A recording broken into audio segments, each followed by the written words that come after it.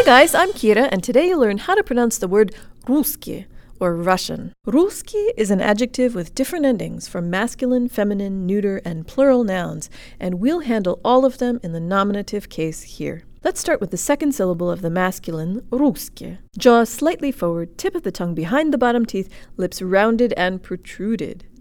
Ki. Ki. English speakers tend to anchor their tongue against their upper molars in the back of their mouths, but in order to sound Russian, we need to allow the sides of the tongue to come away from the molars a little, so the tongue can move further forward. Put more air through on the ka, not ki, but ki. Ki. Now the first syllable. Think of the word utter. The two T's in the word utter are like a flipped Russian er, and you can use it to get a running start. Utter, Ruski. Utter, Ruski.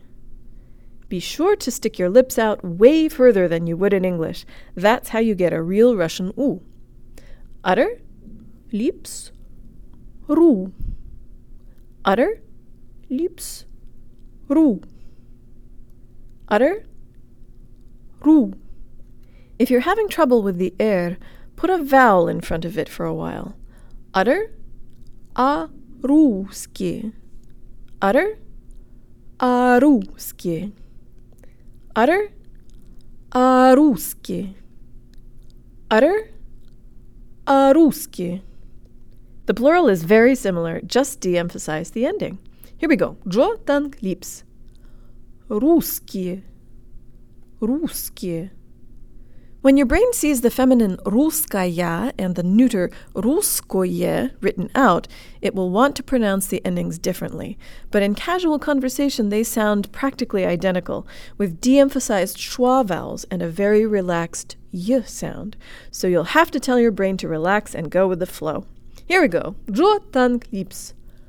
Русская. Русская. Русская. Русская. That's it, guys. Be sure to subscribe on YouTube, share, and check out my video course at unlockingrussianpronunciation.org.